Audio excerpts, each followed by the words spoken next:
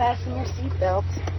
I am taking you for the ride of your life. I'm going to show you what this car can really do. Are you ready? I am ready. Hang on. Okay. Here we go. Hold on to your butts. Go get him, kid. It might be a tumor. It's not a tumor. Not a tumor at all. F. You're going to ask me. So you can go ahead and ask me what you're going to ask me. And my natural response could be to get offended. Hey, want to hear the most annoying sound in the world?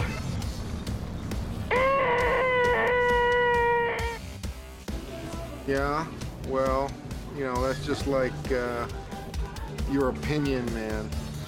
All right. You're listening to the 30-something movie podcast. One movie each week, 30 years in the making.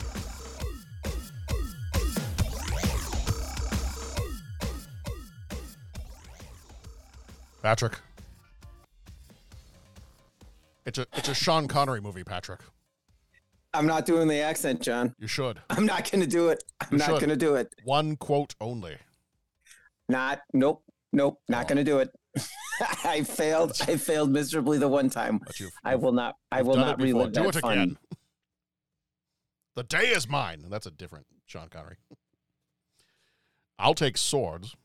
That's S words, Mr. Connery. Oh, Patrick.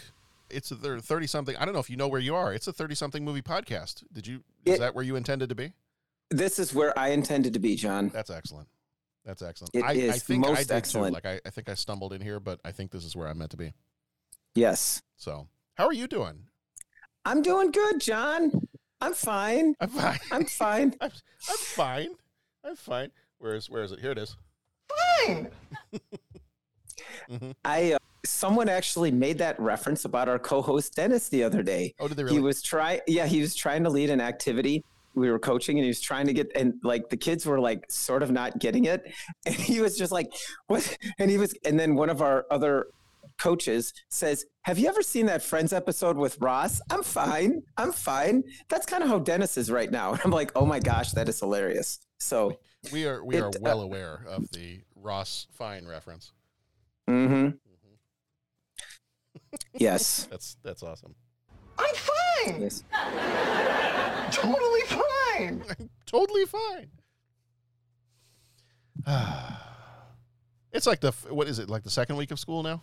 Maybe. I don't know what has happened to time so we'll pull back the curtain a little bit for our folks that are not necessarily Patreon subscribers.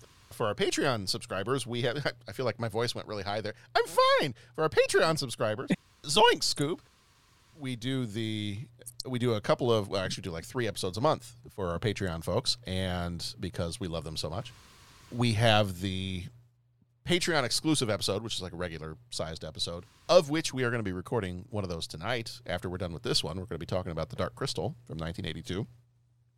But we also do a couple of Patreon shorts every month, and I usually it's like 15-minute little short deals on some other movies, and I did Creep Show not that long ago, which was fun to go back to and watch again. But I knew we had to do a little bit of shuffling around of our schedule here, because Jeff and I were going to do The Secret of NIMH, that Don Bluth animated movie from 1982. Right. We just couldn't match up the schedule, so we're going to push that one back to, I think, October, and we're going to do that one. But I'm like, I got to get something to fill the slot here for the second Patreon short. What am I going to do? So I jumped on Tubi, which is like, you want to go find old movies and especially like 80s and 90s and 70s stuff, and it's great for that. So I jumped on Tubi, and I found some that were hitting their 40th anniversary, and I watched The Class of 1984. Have you ever seen that movie? I have not. Okay. I am not aware. Okay. So it is about a gang of kids. It's about a new teacher starting his first day. He's actually a orchestra teacher, music teacher. Oh, there you go. Starting his first day at a kind of rundown inner city high school. And the idea, this movie was made and released in 1981 and 82, but it's Class of 84 because there's an opening title card at the beginning of the movie saying, "Violence is overtaking our American schools. While they aren't like this yet, in a couple of years, they could be." And so he starts his first day at the school, and there's this gang of kids that basically runs the entire school. one of the teachers that he first meets before I think he even gets into the building shows him that like he's carrying a gun with him. He's like, well, you're going to need it. Like, you make sure you get one because you'll need it in this place. And it gets pretty intense as the movie goes on. Okay. And so I watched this movie. I was like, I've never seen this one. I've heard of it, but I've never seen it. So I watched it. So I'm getting to the whole point of like how life has been hectic and our schedules and everything else. So I watched it and I'm like, I don't know when I'm going to have time to record this, because this one day, like, I got to take one of the kids here. My wife has got to take the other kid here. And then, like, I got to fix dinner. And then I've got this meeting over here. And then we're recording our podcast here. And then there's like, I'm looking at the calendar and there's like no empty spaces anywhere on the calendar. And most of the work days lately, like, usually I might try to record something during my lunch break or something like that.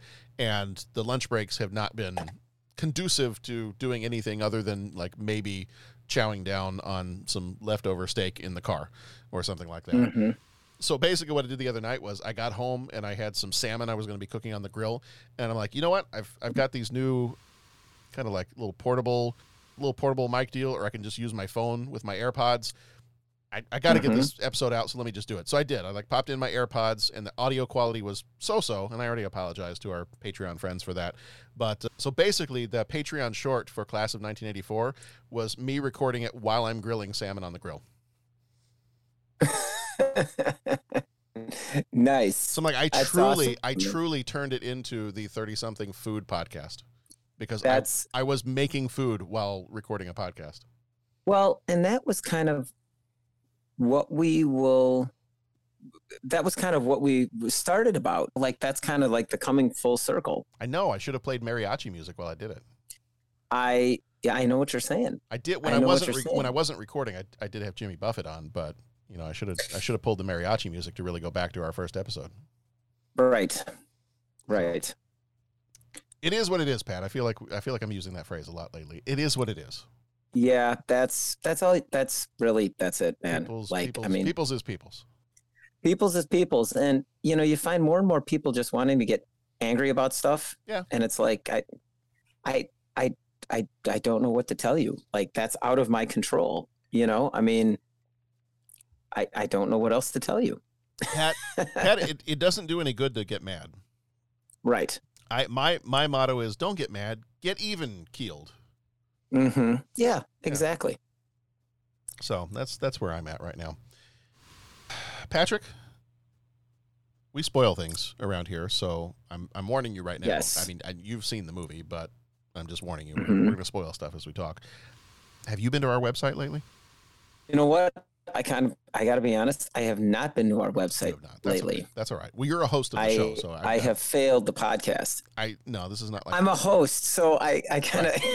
This is not like a Green Arrow thing. Like, I'm not going to hunt you down until you failed this podcast. Right.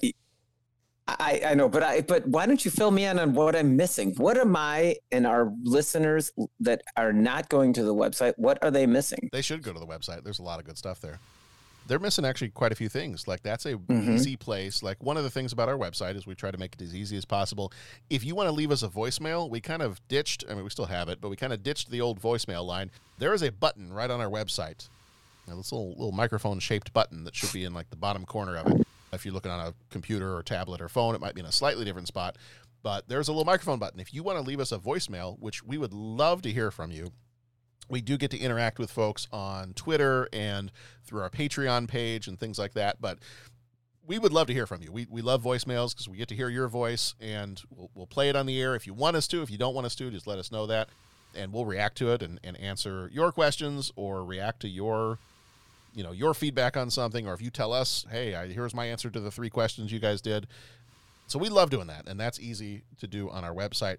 Also, it's got a great place, easy to leave a rating on there, whether it's going to be done through like Apple Podcasts or your podcast app of choice, whatever you use. But there is a spot on there where you can go there and do that through the website as well. You can also go to a section that is the Donate tab, and that is where you can become a co-executive producer, which is what we call our Patreon patrons.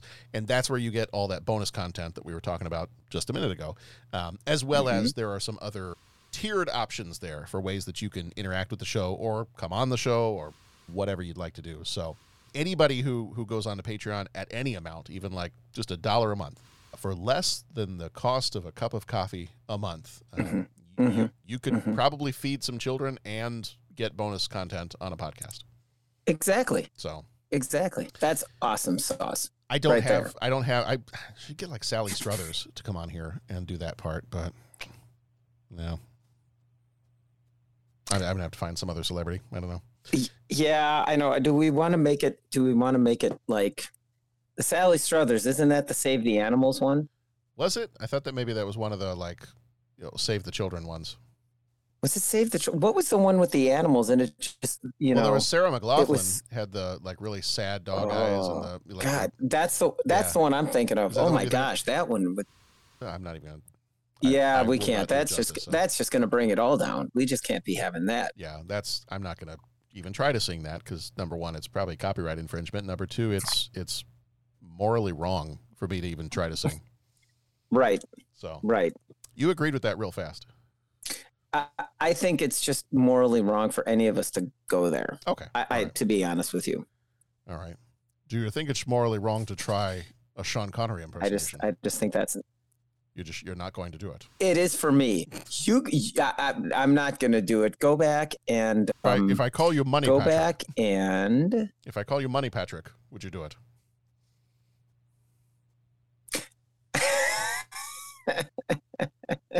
Not going to happen, John. Go back and listen to Hunt for Red October. That's incentive. That's incentive for our listeners to go back. And that one, it was crickets after that one. It was not good. It was not good. Yeah. I mean, you gave it an effort, and I honestly don't even remember. It was. I know you're trying to blank it out. Yeah, I really honestly do not remember. Oh man, it was rough, John. It was rough. Okay. But maybe let's start the podcast and let's see. Maybe I'll be incentivized to give it one more shot. Okay. All right. We'll see what we do.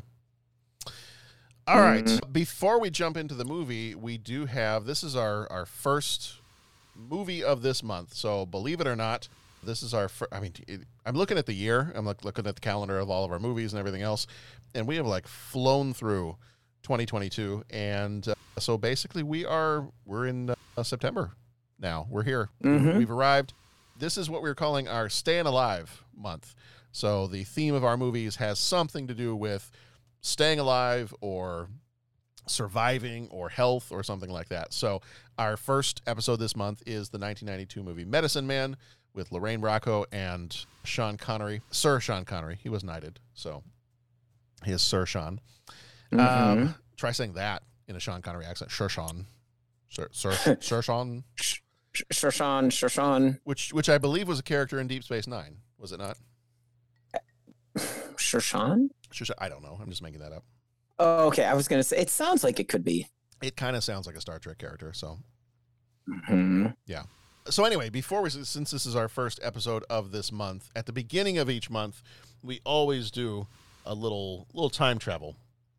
We go back in time right. We go back in time to this month in 1992. So let's hop in the DeLorean, fire up the flux capacitor, make sure it's fluxing as it should be, and we're going to go back to September of 1992. Oh, man. When this baby hits 88 miles per hour, you're going to see some serious...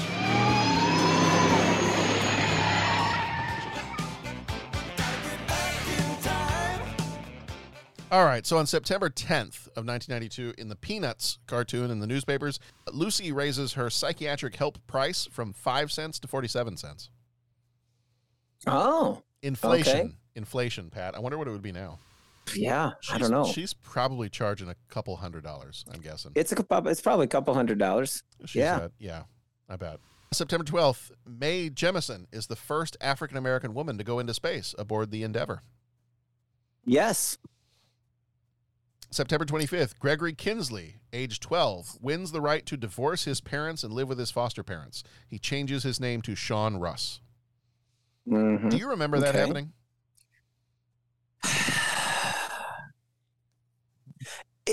Vaguely, very vaguely. It's like, oh, I remember something about that, but I can't Yeah. It's not like, oh yeah, I remember when this happened. It's not. I vividly remember when that happened because I turned 12 in 92. Okay.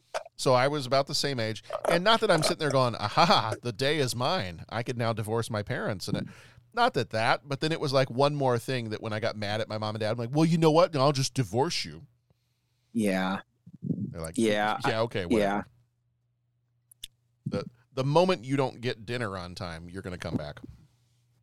Yes. So that divorce thing. Yeah, that's just funny to me. But I remember that. I remember like, ooh, this kid divorced his parents.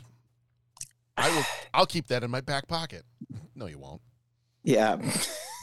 Yeah. No, not really. Not at all. Oh man. Births. September 16th. Nick Jonas, American singer, actor, and producer from the Jonas Brothers, is born in Dallas, Texas. There you go.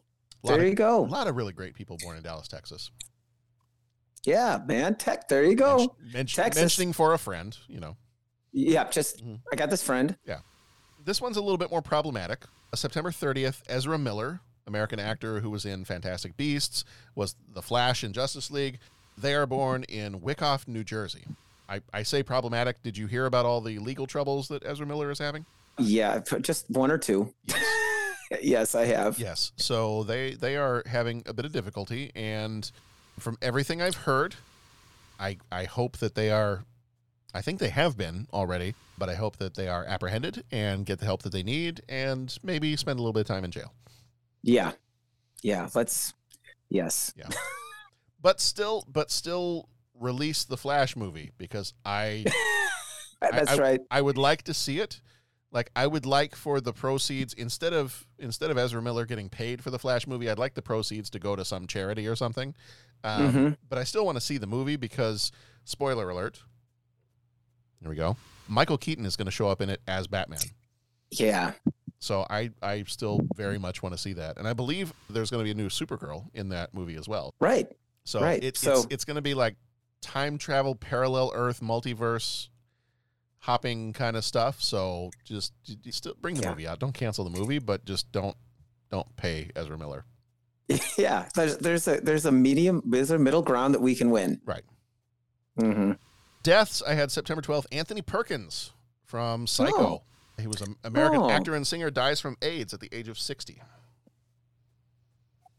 Okay. Top there sports in 92, September 92, September 19th. Barry Bonds joins Willie Mays, Howard Johnson, and Ron Gant as having 2 30 home run, 30 steal MLB seasons. Okay. I remember that. Top books for September of 92 were Gerald's Game by Stephen King, Where is Joe Merchant by Jimmy Buffett, and The Pelican Brief by John Grisham. Oh, okay. Top movies were Honeymoon in Vegas, Sneakers, and The Last of the Mohicans. Okay. And I believe I might have a copy here of the top song that came out. Let's see. Do I have it here? Top song, September 92.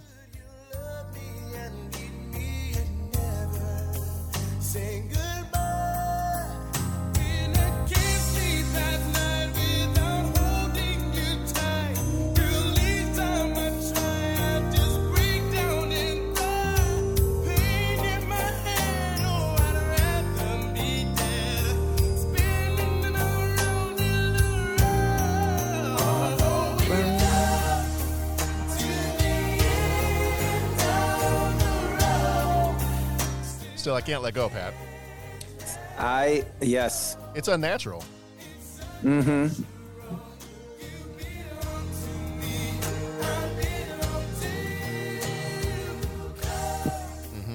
That is End of the Road by Boyz II Men. That was the top song in September of 92. Right. Oh. Right. All right. Are we ready to take our medicine, Pat? John, it's time to take our medicine. Let's take our medicine. All right. So our movie this time around, this section of the podcast is called Trivia Pursuits. We'll give you a little bit of information on the movie, a little bit of trivia, and then we'll get into talking some of the major moments of the movie. So this one is Medicine Man. It came out on the 7th of February, 1992, rated PG-13. Runtime of 1 hour, 46 minutes, directed by John McTiernan, who also did Die Hard and Predator. Mm-hmm. Very much the Jungle Movie kind of guy here. Yeah, he has that thing down. Mm-hmm. You imagine if Sean Connery, like I'm thinking of like replacing John McClane and Arnold Schwarzenegger's character with Sean Connery. I think that'd be awesome. Put Sean Connery in Die Hard. That would be quite a thing, man. Yes, come out to the coast, have a few laughs. I'm not gonna do it yet. I'm not wound. No, you're not gonna do it. Okay. Yeah, I can't. Oh boy. Come on, kill me. Do it. See, you're so good at it. It just you're one ugly mother. What? Oh my gosh. Now, granted, if we have Sean Connery, unless he did a lot of weightlifting, if we had Sean Connery, we would not get the scene of Apollo Creed and the Terminator grasping their arms and with the bulging biceps and everything else. But, right. So I think that moment alone is enough to say I think we're fine with Arnold Schwarzenegger. Yes. Yeah. Yeah, I think everything. Yeah, everything worked as it was supposed to. Time progressed as it was supposed to in this timeline. Mm-hmm. Writers were Tom Schulman and Sally Robinson. Schulman did Dead Poets Society, What About Bob? Robinson did a TV show called A Fine Romance, and then a movie called A Far Off Place. Producers were Donna Dubrow and Andrew G. Vajna, who died in 2019. Dubrow did The Favor and Amanda. Vajna did Evita and Total Recall. Get yourself to Mars. See, I'm just trying to like replace everything. Yeah, I know, and that's fine. That's all. That's fine. It's fine. I'm fine. Yeah. The music was done by Jerry Goldsmith, who died in 2004. He did Star Trek First Contact and L.A. Confidential. Oh, look, you've broken your little ships. No, I don't know. Can you imagine Sean Connery as Captain Picard? That could actually work.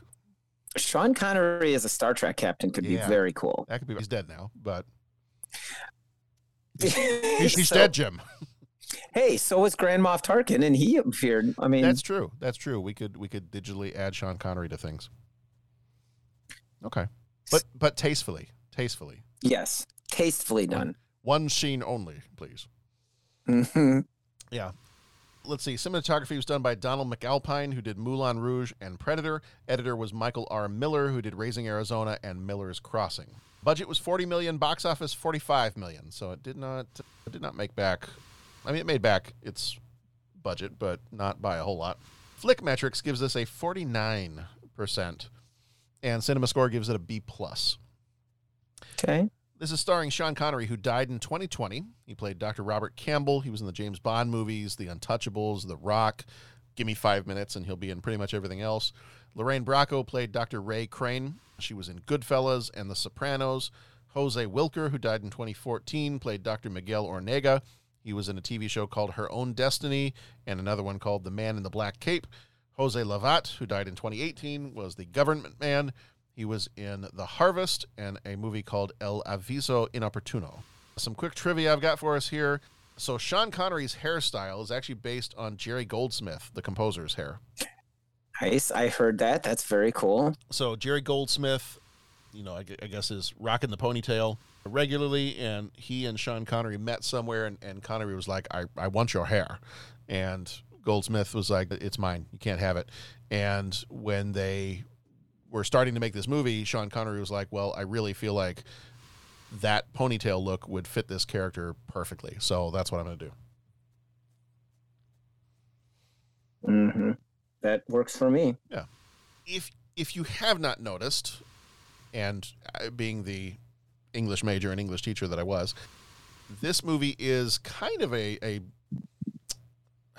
not going to say a remake. It's kind of a different take on the novel by Joseph Conrad called Heart of Darkness. Did you ever have to read that in school? Yes. Yeah. Okay. So like the whole idea of like going into the wilderness, this is Apocalypse Now is based off of that. Right. Though I was definitely, yeah. I remember in school when we read it, we watched Apocalypse Now. We kind of did a study on both of them. Yeah. Oh yeah. So in certain ways, this is kind of a little bit of a tribute to the story of Heart of Darkness. So you've got the same kind of idea of going into the jungle, and kind of there's a sense that Dr. Campbell is maybe gone native, for lack of a better term, and has maybe kind of lost his mind a little bit, and is not the man that he was before. So that could be seen as being kind of a take on this movie. Okay. When this movie premiered at the El Capitan Theater, it was #1 at the box office the opening weekend. It was bumped out of the top spot the next weekend by Wayne's World, which we just did 2 weeks ago. All right. Yeah, there you go. And let's see how you feel about this. This may come up in conversation later on too, but Lorraine Bracco was nominated for a Razzie Award for her performance in this film. Did her performance bother you? No, I just don't want to sound, I don't want to sound judgy because I am not the one to be telling an actor or actress how to do their thing. Yeah. But I wonder if, so I'm not going to point the finger at an individual, but I'll point the finger at some nameless kind of thing. I wonder if it's like what they tried to make the character to be didn't seem to quite fit. Yeah. So I'll just point my finger. I don't want to, man, I don't even have the street cred to like tell an actor or an actress, like, what they should be or shouldn't be doing. So I don't want to go there, but yeah, that was one thing that in the movie, it seemed to be what they were trying to do. They were asking her to go in a direction that didn't seem to flow with the movie. I think if she would have gone in another, like, I think she has the chops to be able to, but I just think they kind of went in the wrong direction with it. Yeah. And we'll talk about this more a little bit later, but there were moments where I'll talk more about her performance and other stuff later when we get to that point. But the one thing I will say is, and this is a little bit of I'm going to be stereotyping here just a little bit. There is something to be said for, and I know that her accent and everything, that she's supposed to be from the Bronx, and that explained her accent and all that. However, I would also feel the same way if she was in the movie setting, if she was supposed to be kind of this like high-powered research scientist, doctor type person, and if she had a real thick Southern drawl. Mm-hmm. Mm-hmm. That does not mean that Southern people can't be doctors. Like, I'm from Texas. I used to have a very, very thick accent. However, in a movie, I do feel like sometimes the accents of characters can get in the way and maybe break the illusion just a bit. Yeah. I used to have one of the CDs of Jeff Foxworthy's stand-up routine. One of his stand-up specials that he did. And one of the things he talks about in there is the fact that there's just something about a Southern accent, and you don't necessarily want your brain surgeon sounding like somebody who goes, well, now what we're going to do is we're going to saw the top of your head off.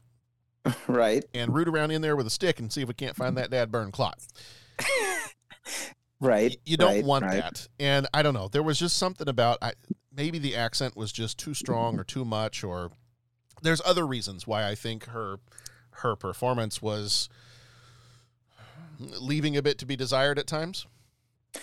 Yeah. But the accent I don't think helped. Like, and I would say that too. If she had a like super thick Southern accent, I'd probably say the same thing. I'm like, I don't know. It's a fictional movie, and if I'm sitting there talking like this, and you expect to think that I'm a research scientist who's like really well known in their field, and I'm just that's a little awkward.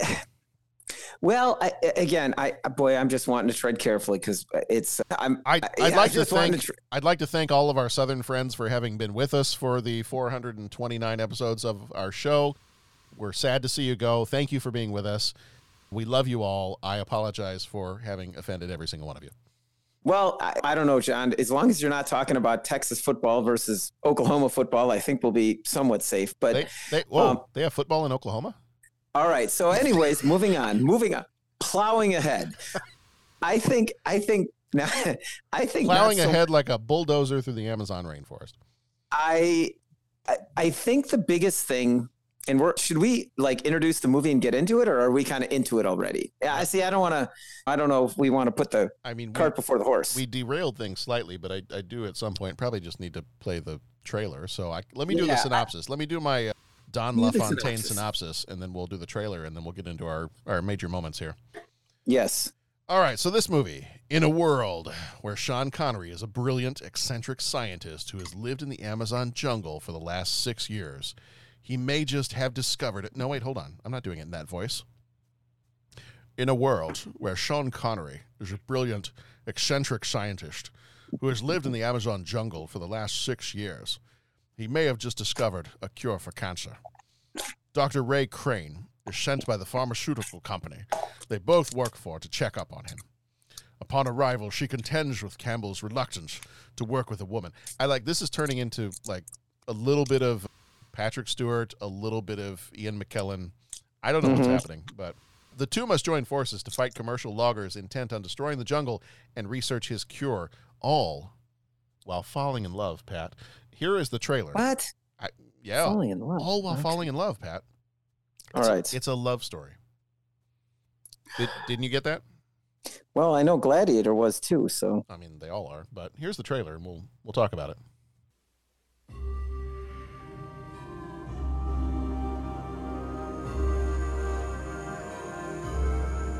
Robert Campbell has gone deep into the Amazon rainforest, into a world of astonishing beauty, a land of ancient mystery, where he's made an amazing discovery. What is it you think you've got? I don't think. I know. You found the cure for cancer, and all you can say is, I know? There's just one problem. You did what? I've lost it. Haven't you ever lost anything? Your purse, your car keys? Well, it's rather like that. Now you have it, now you don't. A miracle without proof is only a miracle. Now they must rediscover that miracle. None of the new samples work. Before it all disappears. We need help. Don't you presume to tell me how to follow up.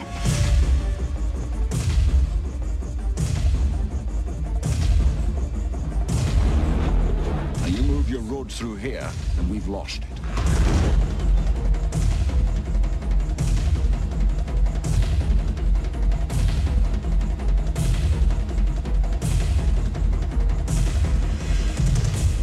Hollywood Pictures presents Sean Connery and Lorraine Bracco in a John McTiernan film, Medicine Man. He turned his back on civilization. Now I understand why you don't want to leave. Only to discover he had the power to save it. They obviously worship you. It's the other way around. All right, Patrick. Did you get the sense that this was a love story?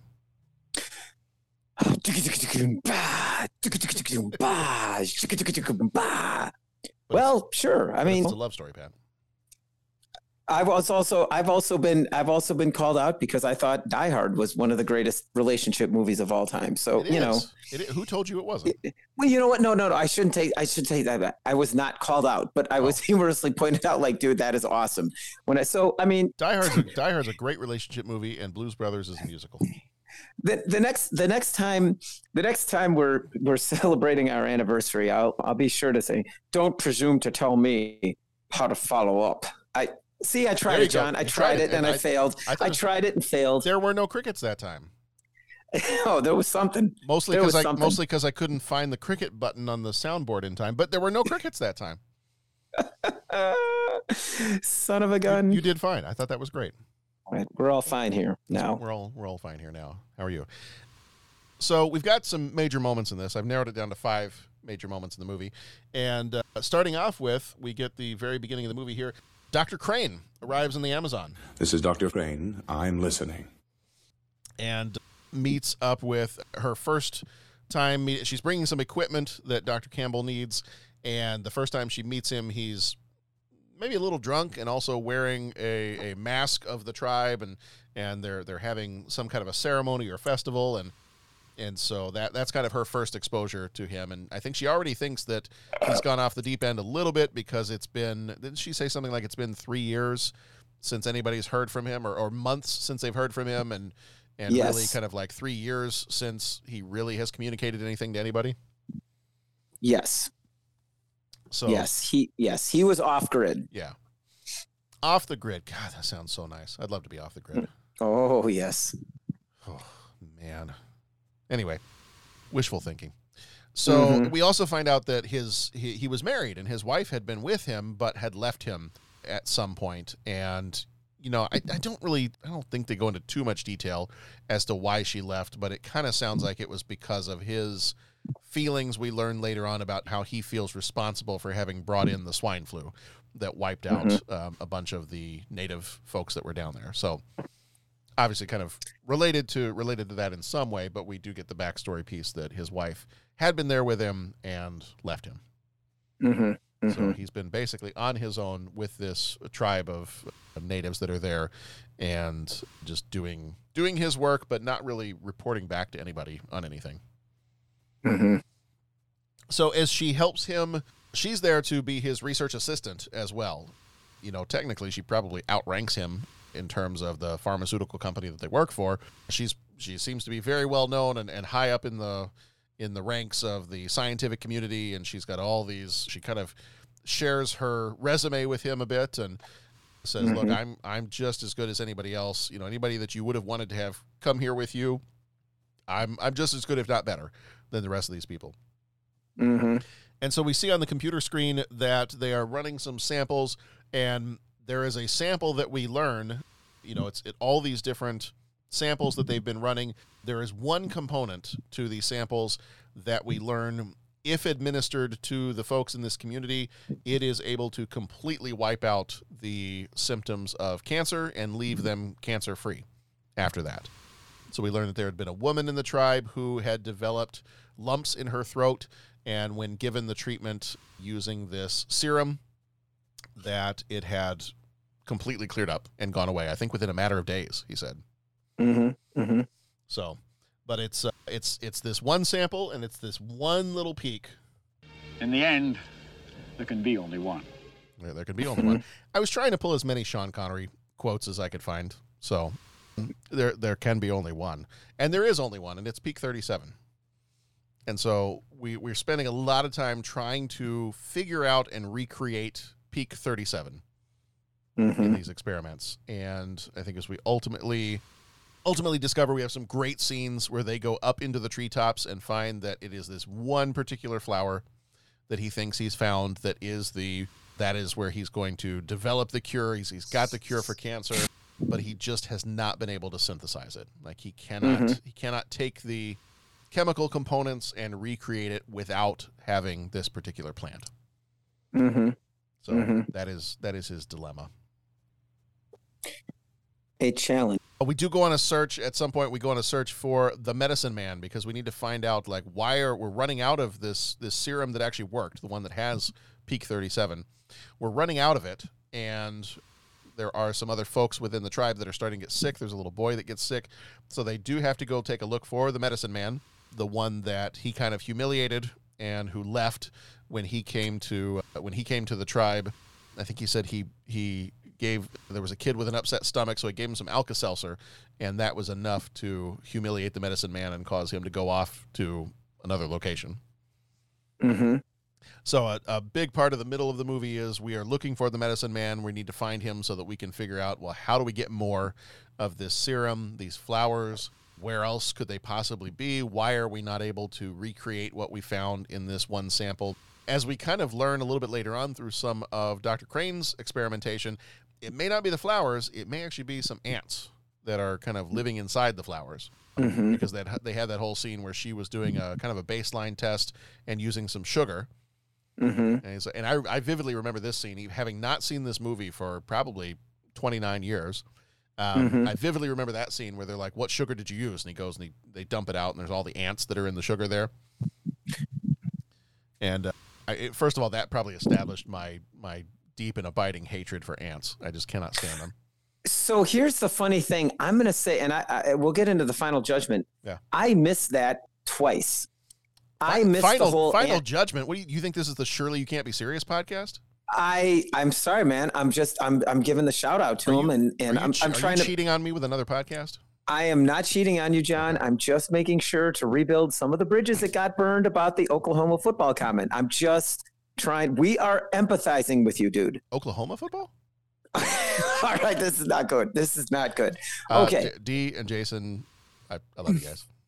Yeah, that's great. Tune in for the, podcast full of kryptonite to hear Battle Royale season 3. No, which actually do tune in for the podcast full of kryptonite because it's outstanding. And Shirley Can't Be Serious. It is a lot of fun. We're going to try to plan to do some stuff, even though we're in between seasons of Superman and Lois. We're going to try to do some, like Superman comic book stuff. Dude, wicked awesome. Here's my point, though. I just want to interject. I missed the ants twice. I've seen like we discussed. Yeah, and it's going to get in. And am I more of a fool than I realized? I don't know. But I missed the ants. I'm going to leave that for your wife to answer.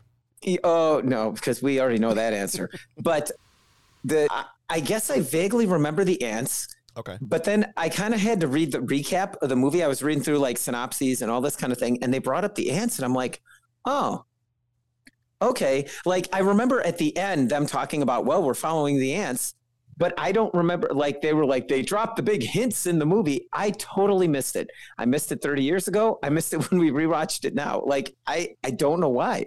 Yeah. And this wasn't a movie that I was like watching in the background or watching while I'm driving my car or something like that. Like I was watching the movie. So I'm just throwing that out there.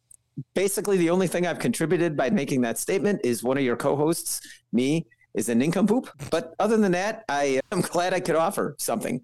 Hey, we're all here. We all have something to offer, Pat. oh, yes, we do. No, I honestly think like it is a kind of quick moment in the movie. And if you do look away, you're going to miss it because the only indication you get that it's not the flowers is when she is washing them off at one point in one scene. And I think there's some ants crawling around it at that point. And, and that's a little bit of maybe a little bit of foreshadowing there. And then the moment with the sugar, like the moment he goes, what sugar did you use? And they dump it out and there's the ants in there. And to a certain degree, I don't think it's ever explicitly stated that Peak 37 comes from the ants. Mm-hmm. So I think it's one of those, like, you could maybe like a little bit of a longer blink, but you blink twice and you miss it. But yeah, it's not, I wouldn't fault you for feeling like you missed that. And you're like, oh man, I'm an idiot for missing that. I don't think so. I think those moments happen pretty quick. Yeah. And just because we're talking about this as a major moment, I was thinking of, okay, what other movies kind of had like a hint like that? And this is a total like coming out of left field type deal. But okay, spoilers for Harry Potter. Anybody that hasn't read Harry Potter or watched the Harry Potter movies, turn off now. Okay, enough of a spoiler warning. Chamber of Secrets, Harry Potter, there's a little situation where they got spiders. And throughout the movie and throughout the book, they're always referencing like a line of spiders walking away or a line, you know what I'm saying? Yeah. And they drop those clues, but it's not like a hit you over the head, like, oh, hey, look, there's spiders and there's a big reveal. They drop, oh, well, it's just something they notice. Mm-hmm. Then they bring it back as the noticing. Then they expand it a little bit more. Like the way they did that, it was more obvious to the audience, like, hey, there's a clue here. Chekhov's spiders are crawling around. I mean, it's like it was there. And then when they pay it off at the end, it kind of like makes sense. Maybe it's me, maybe it's the movie, but that was one thing I struggled with. I was like, okay, where are the hints kind of building this up to the big reveal? Yeah. Do you know what I'm saying? Yeah. And in fact, this gets into the our deeper thoughts, but it's like, that was something I struggled with it when I saw it 30 years ago. I was like, okay, well, I didn't see it as a big reveal. I just missed it. This time I watched it, I picked up on the ants, but it was kind of like it's just kind of coming out of nowhere because I missed all those clues. So, if I'm as much of a dunce as I think I am, well, then I guess the movie probably doesn't need to make those clues more obvious. But if I'm not as much of a dunce as I think I am, then maybe they could have brought that up a little bit more just to kind of have a little bit more build for the audience. Yeah. I don't know. Just my thoughts on them. That's okay. On the ants. To quote T.S. Eliot, I think that the big reveal came not with a bang, but with a whimper. Okay. So I think you're okay. Good. All right. I don't fault you for it. Okay. And you know me, if I get a chance to pick on somebody, I'm going to pick on them. Yeah, I think your comments about the football teams have maybe done that already. I wasn't even going to do that. I was going to say the whole wax on, wax off thing with Bo. Poor Bo's not even here. Why are you picking on the poor guys with the Oklahoma football stuff? Like, why? Haven't they dealt with enough? See, it's never ending, John. It's never ending. It doesn't need to be this way. I mean that Oklahoma has a lot of tornadoes. I don't know why you think I'm tying this back to football. All right, man. I'm just going to sit over here in my corner of the podcast. Okay. And wait for the messages from our good friends to roll in. That's all I'm saying. All right. I've got like maybe a week before this gets published. So we've got some time. Steel yourself because we'll be ready. Basically, all roads lead to deforestation. At the end of the movie, and ultimately there's a fight scene. There's some explosions. This is where John McTiernan pulls out his Die Hard stuff, and so we have a confrontation. There's the hint that it's coming because the smoke. They can see the smoke of the road being cleared out through the rainforest, and it's getting closer and getting closer throughout the movie, and then ultimately we do have that. He does confront when they're kind of realizing that it's upon the village, like it's going faster than they thought, and he does try to confront them and stop them, and there's a fight and there's explosions and all that, and then that's kind of where everything ends. Is the village is completely destroyed and all of their work is pretty much eradicated, and they have decided at this point that they're gonna kind of go deeper into the jungle, follow the tribe to wherever they go next, and they'll just continue their work and their research. And that brings us to the end of the movie. Dear end of the line. Pat, did we miss any major moments we need to talk about before we talk a little bit more deep thoughts? No, deep thoughts time, my friend. Okay. All right.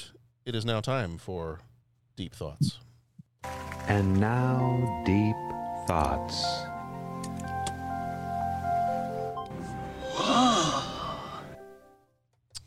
All right. So deep thoughts for this one. We've actually already started talking about our deep thoughts a little bit, but so two things I wanted to mention. I mean, Sean Connery. All right. Three things. Sean Connery is good in everything he does. I don't know that I've seen a bad. Let me take that back. I don't know that I've seen a bad Sean Connery performance. I'm sure that there are some bad movies he's been in. I believe there was one called Outlander that was a sci-fi movie, and I don't think the movie is great, but I'm sure he is. So Sean Connery, awesome. The two things I want to talk about in particular are, and I don't want to talk about it for too long because we already started to talk about it a little bit, is Lorraine Bracco, and that she got nominated for a Razzie because of her performance in this movie. I think if this movie were made today, I hope and pray that her character would be a little less whiny than she is in this movie. Totally agree with you. Like, I feel like they wrote her she's supposed to be this renowned scientist who's on par with everybody else, on par or above everybody else. Like, she has all this experience, and yet she comes across as a very whiny, well, I'm just going to say it, a very whiny love interest. And I really don't think that's what her character should be. I mean, and they keep in the advertisements and everything else, and in that little synopsis they had, all while falling in love. What? Okay. Yeah. I mean, I see some affection there that she has for him, and I see professional respect that grows because she thought he was kind of kooky when she first showed up. Yeah. I just don't see the falling in love piece. Boy, if they are, there's no chemistry. Like, it's to take the scientific medical route. There's no chemistry to that falling in love, so I don't see it as a love story. I see it as a couple of professionals who become respected colleagues and friends by the time this is all done, to the point where she's willing to probably spend the rest of her life working with him. But I just don't see it as a love thing. Yeah, I agree. Hard agree. And, that was what I was saying before. Like, for me, the accent thing, I really like, not a factor. kind of deal. Yeah. For me, and it was only a tiny factor for me. There were a couple times where the accent was so thick, I was like, yikes.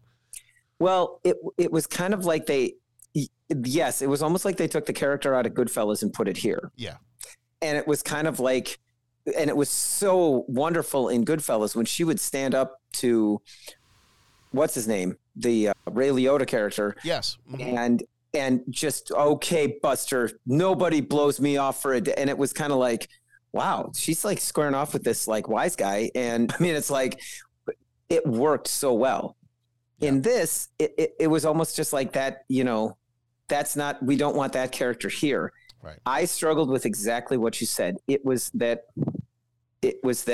okay, so we put a female character in here. And yes, I'm looking at this from the 21st century. And yes, I'm going to judge it, but it's like we put the female character in here just to be someone that falls in love with Sean Connery and someone that screams when the snake appears. Right. And it's just like, really? Right. So if I'm watching this movie with my daughter and she turns to me at 9 years old and says, Dad, why is the girl like always screaming and like always in trouble and needing to be rescued? Do you know what I'm saying? It's just like, so I look at this and it's just kind of like I cringe. And I can't tell if it's writing or if it's direction or if it's her performance. Because things like the screaming when she sees the snake kind of a deal. I mean, that's writing. That's writing and that's direction. But it's like some of her delivery of some of her lines is a little, so it's not awesome. She much better performance in Goodfellas, and I think much better character, much more well written, you know. So I can't tell in this one. I don't know. Not that I'm trying to blame somebody, but the times where her performance feels a bit off, I don't know if it's her, if it's the director, if it's the writer. I'm not sure. Yeah, and boy, again, like I'm just gonna keep putting my underscore like. I'm just a caveman, not aware of these modern. I can't judge those things. Like I'm not sure and all that. But Sean Connery is amazing, and you got to bring your A game. Not just her, but like if you're going to have two actors like that. And so I think sometimes it just because Sean Connery just has so much gravitas when he acts. You got to be very careful who you get to play across from him and act with and how that person is portrayed. And like I said, when it's the way it was portrayed, I think that's unfortunate. And I think we've got to do better. Mm-hmm. Do you know what I'm saying? Agreed. Like, and I mean, I know we're going to talk about this movie in a year, but look at Jurassic Park. Yeah. Look at Dr. Sadler. In Jurassic Park. I mean, that was only 1 year later. So it's not that far off. It's like it's not that far off. Yeah. And again. And I mean, think about Ellen Ripley in 1986. I know. And then not even that. Ellen Ripley in 1979. Right. And what about Ellen Ripley when she played the one doctor that went and hung out with the apes? Right. Right. So, Gorillas in the Mist. Yeah. I mean, that's so. I feel like there's no excuse at this point. Like that piece of it then. So then that I guess falls into writing. Yeah, I think we can expect a little bit better. And so just that bit about that character, that's how I struggled. And why does the female character have to be the one that falls in love with the male? Like why does that have to be a thing? Right. Like until you said it was a love story and that they fell in love, I totally either blanked that out or pretended not to see or stuck my head in the sand. Like what? Why? No, it was there was a scene that you missed, Pat. It was when they dumped out the sugar bowl and there were all the ants in it. As they were reaching for the ants, their hands touched. Okay. It was all in that scene, and then they looked at each other, and it was all in that. So you must have gone to the bathroom during that scene. Okay. Okay. Something like that happened in a recent Star Wars movie too, right? There were two. They reached for the same lightsaber, or I don't know. I mean, and it was just kind of an out of nowhere. I don't recall there being a Star Wars movie where a couple of people reach for the same lightsaber. Okay, I don't know. There was something, but my point, dude. Are you talking about a movie where they tried to force a love story on something? No, they wouldn't do that. Not in the last 2 minutes of a 4-hour movie. They wouldn't do that at all. No. I don't know. I mean, the last Star Wars ended with Episode 8, so I don't know what you're talking about. I don't know what I'm referencing. I mean, it's just. I'm still waiting for Episode 9 to come out. I really hope they do that soon. Yeah, just a random and then I'm sitting there with my son trying to say like, well, no, that doesn't make any sense. I can't. Yeah. I got nothing for you. I don't know. Let's watch some starships blow up. Son, this is one of those things that even the adults don't understand. Yeah. So bringing it back, I just, that was a struggle in this movie, watching that and seeing that character, and it was the female character, and as opposed to making her an equal, it was like the out of depth kind of, and it was just, come on. We really need to be better. Yeah. And I mean, make her struggle with the snakes and the animals and like, okay, the brand new boots that you need an owner's manual. Okay. Make him struggling with his past and really play up the idea that when he was talking to the medicine man, like he couldn't do that. She had to be the one to do that. You know what I'm saying? Right. I mean, really, you know, the whole idea, well, needs of the many, needs of the few. He wanted to rescue the kid. She didn't. Hey, we can save civilization as opposed to one kid. Like, make that the struggle. Make the movie about that. Holy buckets. That'd be an incredible story. And but there was that, it was like, there was that really impactful line where he's like, one kid only, please. Yeah, that's right. But do you get what I'm saying? Like, there were so many opportunities with this movie that they could really, you know, within the landscape of slash and burn of the Amazon rainforest, bad, which was really hitting it in this time period. Yeah. You could have had some really interesting things focused on, but it's like, okay, but you're going to have like a love story and right. And I'm sorry, but like the Hollywood trope of the leading man is old enough to be your father. Mm-hmm. I mean, and it's always that way. I mean, it's just like that. And the more I think about it, the more I just get, it's just, yeah. So it's bad juju, Pat. Yeah. And that was my struggle with it. So I think it's very, like a Razzie would be like extremely unfair. I mean, like I really do. Like, I think maybe judge the movie and say, you guys got to do better. You know, yeah. I just, that's kind of my full thoughts on that one, yeah. on the character. It was some bad juju. And as we know in Latin, juju begins with an I. Oh boy. All right. Well, Pat, the one other thing I wanted to talk about before mm-hmm. and Bo is being nice because he just now hopped in on the call and he's like, I think he's like waiting until we're done with this recording to go on to the next one. But he did turn his camera on just enough to shake his head at me after I said that. Yeah. If this was Greatest Generation and I had the bell noise, that would be the title of the episode. So yes.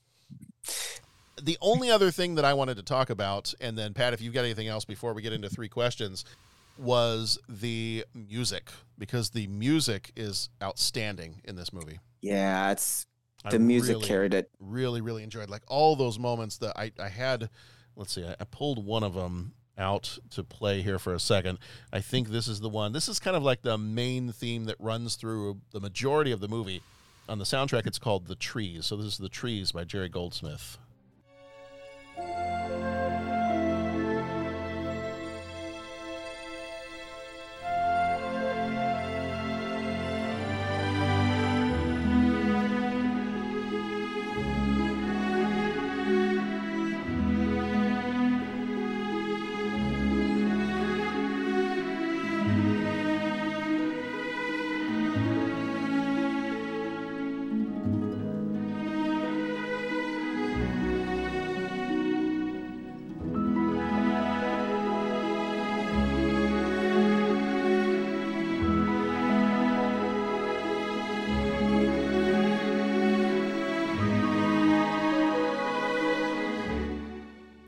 The only problem is it's so beautiful. I think I broke copyright law by letting it play for that long. But let it play, man. Let the music play. But I think I'm okay with it. Mm. Yeah, I mean, just looking back on Jerry Goldsmith's career and the soundtracks that he did, I can hear little bits of different ones that I know from the past. Like I can hear a little bit of some of the kind of the childlike tune from Poltergeist. I can hear a little bit from his Star Trek scores. You know, I can hear a little bit. I don't hear much from The Burbs, but that's a little bit different. Yeah, different. Yeah.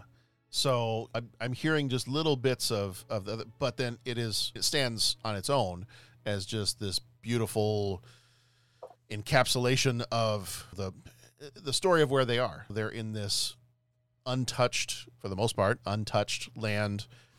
Just kind of the majesty of the whole thing. You get the scenes of being high up in these trees, the waterfalls, all of these different, just kind of the majesty of the movie and of the place. And I think the music just captures that perfectly. Yes. I think a lot of the music really was helped for me to carry the scenes. A lot of this movie didn't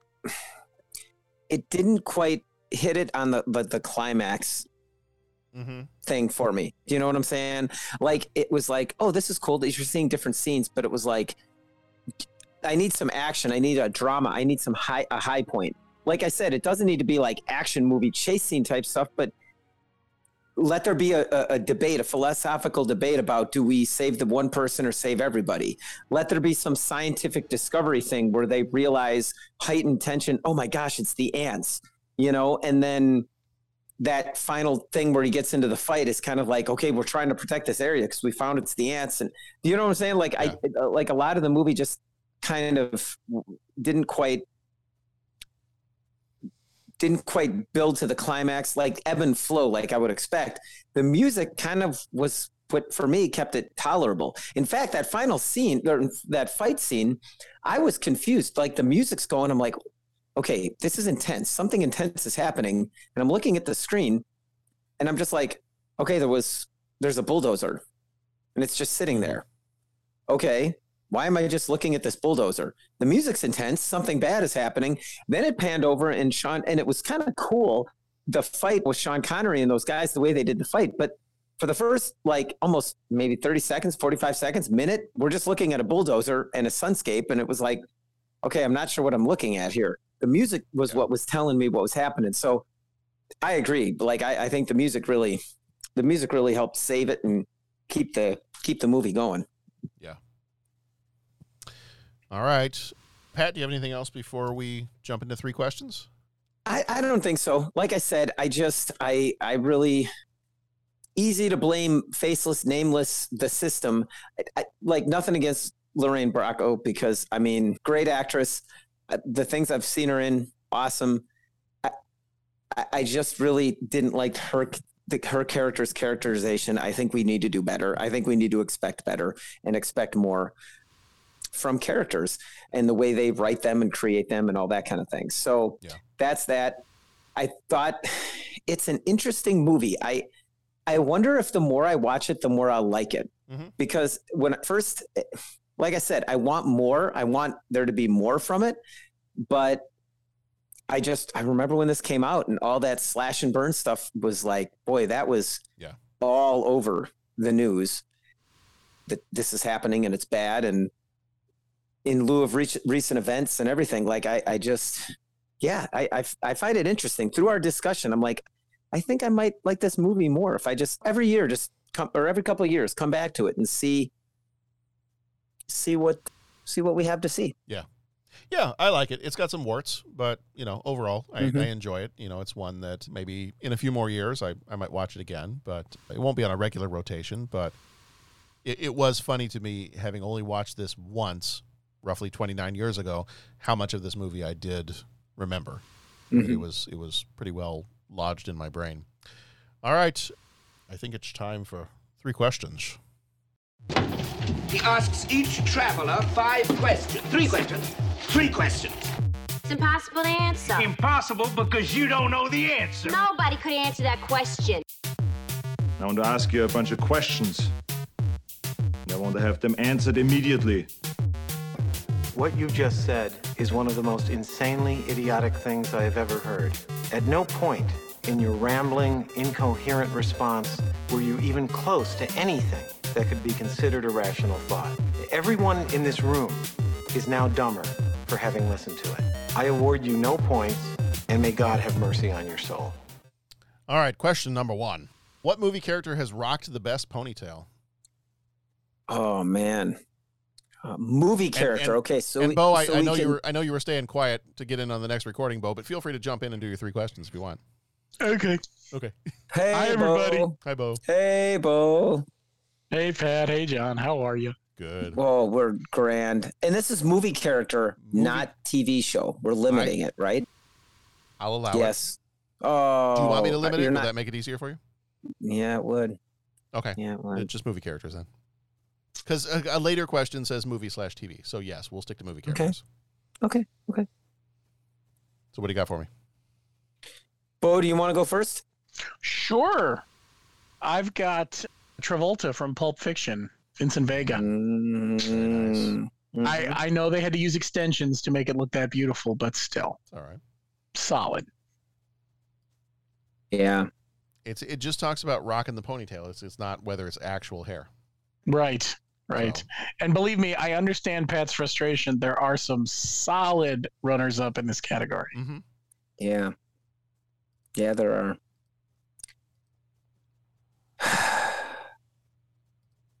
What do you got, Pat? I'm struggling. So the one that like came to mind right away was Terry Silver from Karate Kid 3. Yeah. It's a classic, isn't it? It is a classic, and anybody that watches Cobra Kai, you know what I'm saying? I mean, you know. I see. I thought you'd go for somebody else. I'll be curious to see. I want to hear what you say because I have one in particular that I thought you might pick. But okay, do you want me to do my runners up, or do you want to go through yours first? Do your runners up. Are you going Terry Silver as your answer? I think I have to. Like, I'm really like that's the one that jumped out in my mind. So the only other one that I've got to the only other one that I've got to say is Danny DeVito from Twins. I mean, that was pretty. That was pretty awesome. Yeah. And I really think that's it. I mean, unless we're talking like it's kind of different, but like any of the samurai movies where the guys have their hair pulled back and like a top knot, which looks pretty awesome and all that. Unless I am totally blanking on one, I kind of got to go with my gut. You know what I'm saying? Okay. So that's what I got. So some of the ones I was thinking of. You've got the villain in Kindergarten Cop. Crisp. Okay. Yep. That's pretty iconic. You've got who else was I thinking? Well, I thought of Terry Silver as well. You've got Antonio Banderas in Desperado. Mm-hmm. Okay. You've got Samuel Jackson has a pretty nice one in Jackie Brown. He does. Mm-hmm. Some of the other runners up I was thinking of were Tom Cruise and Brad Pitt in Interview with the Vampire. Yes. The one, Pat, that I thought you were going to go for was Val Kilmer in Heat. Val Kilmer in Heat. I was just about to say Chris Shaharless. Okay. That was, you know what? Yes, that was the one I was forgetting. Yeah. That was. If you want to go creepy, there was the villain in 12 Monkeys. Mm-hmm. Yes. Like creepy, stringy ponytail. I'm going to kind of break my rule here a little bit. Who, you? Yeah, me. Never. I'm going to break my rule, and I am only because I think I might want people to go Google some images of this movie and get in trouble at work for Googling images of this movie. I'm going to break my rule, and I'm not going to choose a movie character. I'm just going to say my answer is Sean Connery himself. Ah. And I'm going to give you some examples. I'm going to say this movie. Mm-hmm. I'm going to say Highlander. Mm-hmm. Because when he's Ramirez in Highlander, he's got a little bit of a ponytail going on there.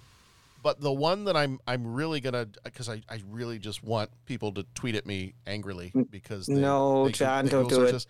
I want them to Google search Sean Connery. No. In the movie Zardoz from 1974. Oh, no. Oh, John. So go Google that and then send me angry tweets and emails telling me that your HR department talked to you. And oh, no, John. Did you Google it, Pat? Well, I was aware before I Googled. You were aware? Yes. I was aware of what you were inflicting. You knew. Much like the road being driven through the Amazon rainforest, you knew that this was coming. And that it would be a fiery disaster. Yes. Yeah. Oh, I think Bo just found the pictures.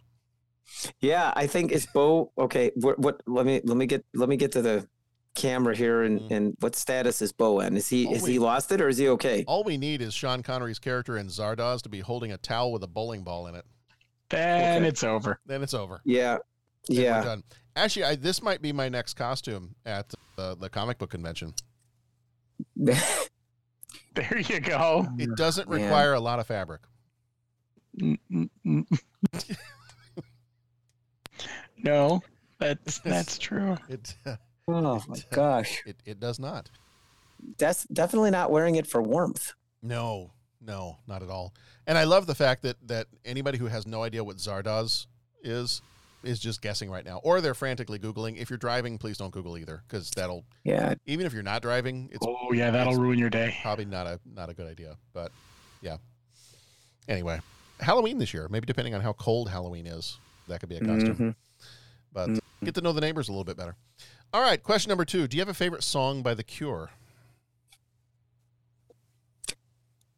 I'm just going to say I don't listen that much to The Cure, so I wouldn't know one of their tunes or not. There might be like, oh, this tune, you know that, but I was just going to say, Pat, there's 2 or 3 you would be surprised. You'd be like, oh, yeah, I do know that one. Uh-huh. Well, yeah. Not a ton, but there's definitely 2 or 3 that you would latch on to and be like, oh, yeah, okay.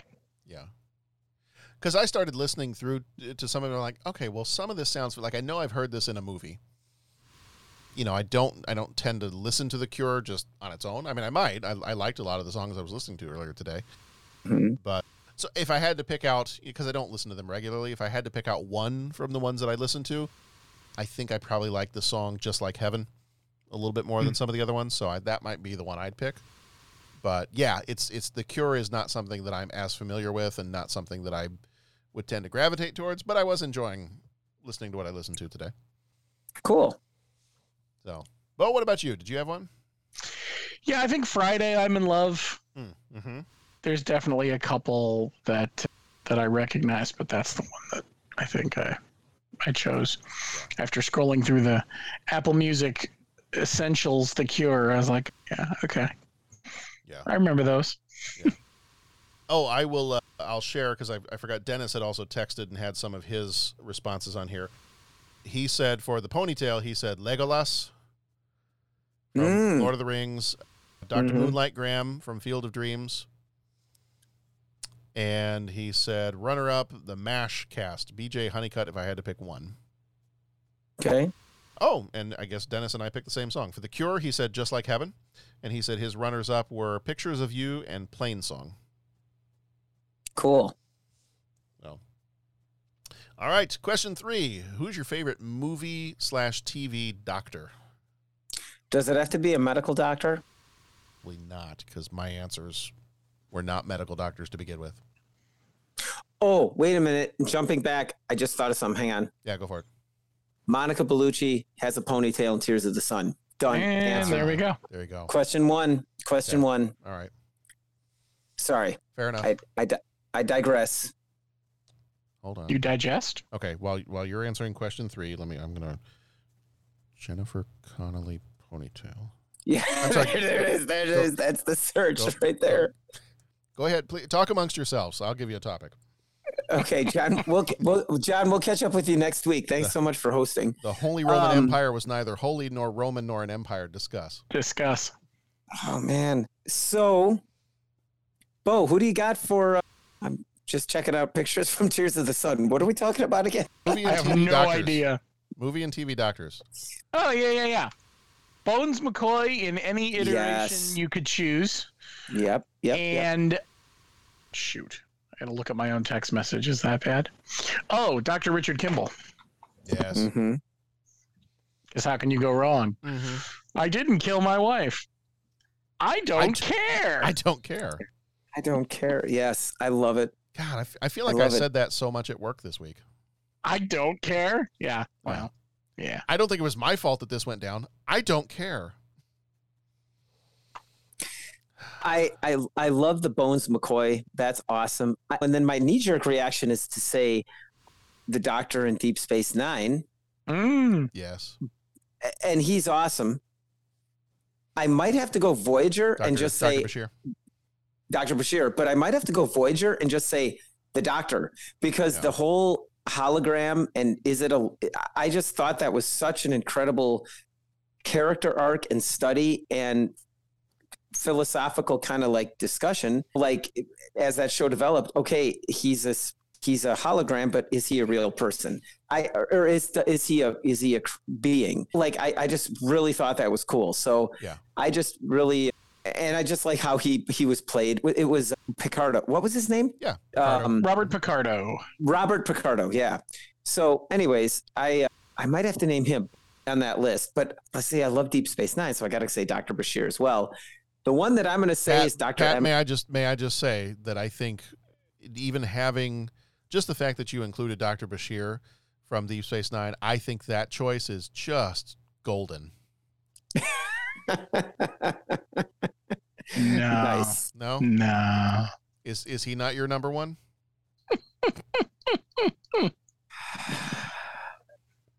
I'm sorry, go ahead. Continue. I got nothing. Just talk amongst yourselves. Bo, I'm stuck on Google Images right now, so you guys keep talking. Bet. Just so you know, Bo, our illustrious host has probably alienated half of our viewer listenership and everything in the early parts of this episode. So we're on thin ice, if you catch my drift. Oklahoma's gone, Bo. The whole state of Oklahoma is just gone. Oh, yeah. Well. The texts are going to be coming in a week from now. I'm telling you guys. I know. Anyways, I have to say Dr. Emmett L. Brown.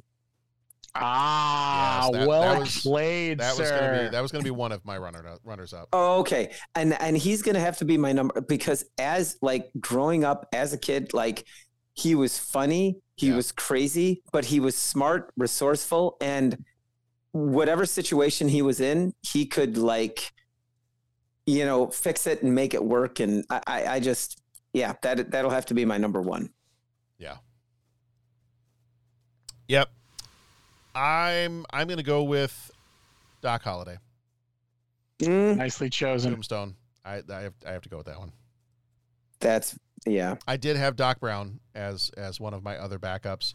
The other one that I would like to go with is, I'm trying to remember what the actual character's name is from the movie. I almost wanted to also go with Steve Martin's character as the dentist in Little Shop of Horrors. Oh, yeah. Good choice. Or and here you go. This could be the ultimate choice of all. I didn't necessarily say they had to be medical doctors. I could go with Dr. Henry Indiana Jones Jr. Oh, very nice. Mm-hmm. I'm going to go with, I think I'm going to go with Doc Holliday. All right. That does it for our 3 questions. That's going to do it for this episode. If you have not gone to our website lately, go there. There's plenty of other ways you can interact with the show, get all of our past episodes and whatnot. Our next episode's coming up for this month. If you are not with us on Patreon, head over there. Any level of support on there gets you access to all the bonus episodes. We've got the Dark Crystal, our Patreon shorts this month, our Cat People, and Q, the Winged Serpent. All of these, I think all of those are on Tubi. So it's kind of fun to go like track down these old movies and find them. Mm-hmm. And then coming up next, we've got Star Trek II, The Wrath of Khan. We're doing a special with one of our Patreon co-executive producers. Rob Perry is going to join us for The Wrath of Khan 40th anniversary special. That's going to be a fun one. I will hazard a guess and say that probably will be a little bit longer episode, just knowing us. Mm-hmm. I would think that's a safe bet. Knowing us and knowing that movie, we may get our discussion and our quoting of the movie and whatnot may get trapped in the Mutara Nebula. Yeah. So and it's restricted. Sorry, wrong movie. Is podcast forbidden? Should be anyway. It might be by the time we're done. And then after that, we've got Lorenzo's Oil, Forever Young, and Death Becomes Her. Then in October, our Patreon is The Last House on the Left from 1972. And then our Patreon shorts will be Airplane 2 and The Secret of Nim, both from 1982. Our regular episodes in October will be Bram Stoker's Dracula, Buffy the Vampire Slayer, Army of Darkness, and, dare I say it, one of the greatest movies of all time, Alien 3. Well, there went the other half of the listening audience. I was going to say, you are just knocking them down tonight, aren't you? How was work today, John? Oh, it was awesome, Pat. I'm fine. I'm fine. I'm fine. The beaches are open. Everything's fine. Everything's fine. Oh man. Oh man. We're all fine here, thanks. What do they call that? The scorched earth policy? Yes. Hey man, you know what? Sometimes the guy's got to draw a line in the sand. That's all we're doing. Everybody knows. That's all you're doing. Everybody knows I'm kidding. I'm totally kidding. I am not. I mean, there might be a little tiny bit. No, but I'm kidding. I kid because I care. I'm not. Shut up. Shut up. Wax on, wax off, boy. Oh, see, okay. There it is. All right. Okay. Okay. That's the arena you entered. I'm honestly, I'm kidding about all of it. I love Oklahoma. My grandmother's from Oklahoma, so I can't not like Oklahoma. I won't talk about the sports teams, but and I'm honestly, I'm kidding about everything except the fact that Alien 3 is one of the best movies ever. Hey man, you know what? It's all good. We'll find out. Let's get to October, and then we'll see what is and what isn't. Yes. That's all I'm saying. Yep. That's all I'm saying. Yep. Well, we just have to remember to discuss what is first. Give Peace a chance and give David Fincher a chance, I think. So all I am saying. Exactly. Okay, Bo, so far you're the only person that hasn't sung on this episode, so it's your turn. Nope. You don't want that. I don't want that. Post-COVID me can't handle it, so no, not doing it. It's the same thing Pat said about his Sean Connery impersonation. Oh, that I'll do. There we go. Your Canadian punch. I was saying, Joe, I cannot wait for Star Trek 2. I still get goosebumps and chills when I hear Leonard Nimoy say, "Now entering the Mutara Nebula." Yep. That was like a perfect line read. That's all I'm saying. Yep. All right, everybody. Be excellent with each other. Go watch some good movies. And we'll see you back here next time.